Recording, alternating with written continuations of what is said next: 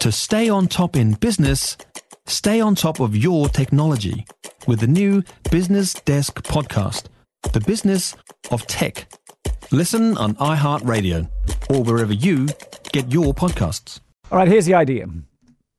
Should we start offering men more money than women to take paid parental leave? Why? As a way of making it more attractive for men to do this. Because apparently at the moment, fewer than 1% of New Zealand men take paid parental leave. Now, the law professor who floated this idea for discussion is with us now. And so let's discuss it. From the University of Waikato, it's Claire Breen. Hello, Claire. Kia ora. So this is quite the proposal. Yes, it is. It's an idea that's been floating around for a while, but I would have to say, I think it was floated at least back in 2008 in New Zealand, but has been around for decades before that.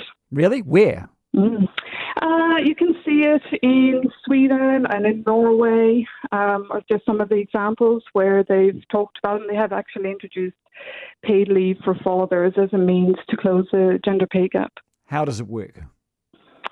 So they have a dedicated payment for partners who take leave.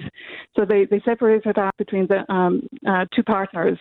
So in those sorts of scenarios, it's a dedicated leave for fathers to encourage them to take leave.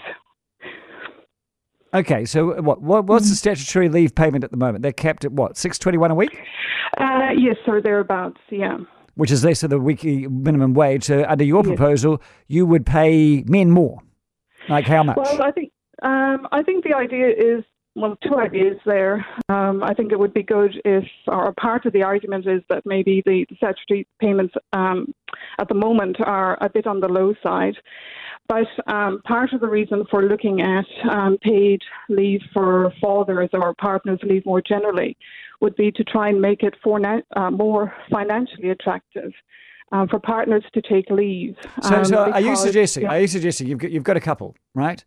And you've got two people, and one is going to have to look after Bubs for a bit, and they're sitting there going and saying, "Well, I'm a man, and I could get $750 a week, and you're a woman, and you could get $621. Hey, that's $130 difference. I'll look after the kid. You go to work." Is that what you're suggesting? I think it goes to the wider gender pay gap, and that seems to be having that knock-on effect where one partner earns more than the other. And it does then sort of come down to those financial decisions about within the household about, what's financially possible. So in some scenarios, in some situations, it will mean that one partner is earning more. And so then, if we've got the paid leave at the moment is less, there has to be some sort of, some hard decisions about who takes leave there. I put this out to some people, and here's what I come back. At the moment, women do not get paid equitably working anyway. And we have a whole lot of legislation, have a whole lot of stuff trying to redress this balance. Yeah. And now here comes a proposal where women are going to get paid less than men when they're not even working at work, but rather looking after the children. And so you would get this point where other women looking after their children will look at the men who's looking after their children and going, they get $150 more than me. What's the story? And then all hell breaks loose.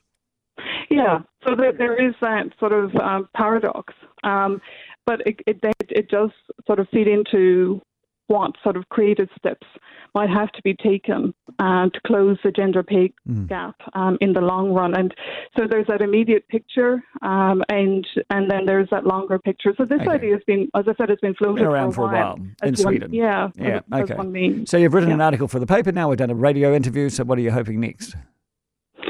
Well, it'll be interesting to see if this idea goes any further. Yes, it would. And I thank you so much for your time, Claire Breen.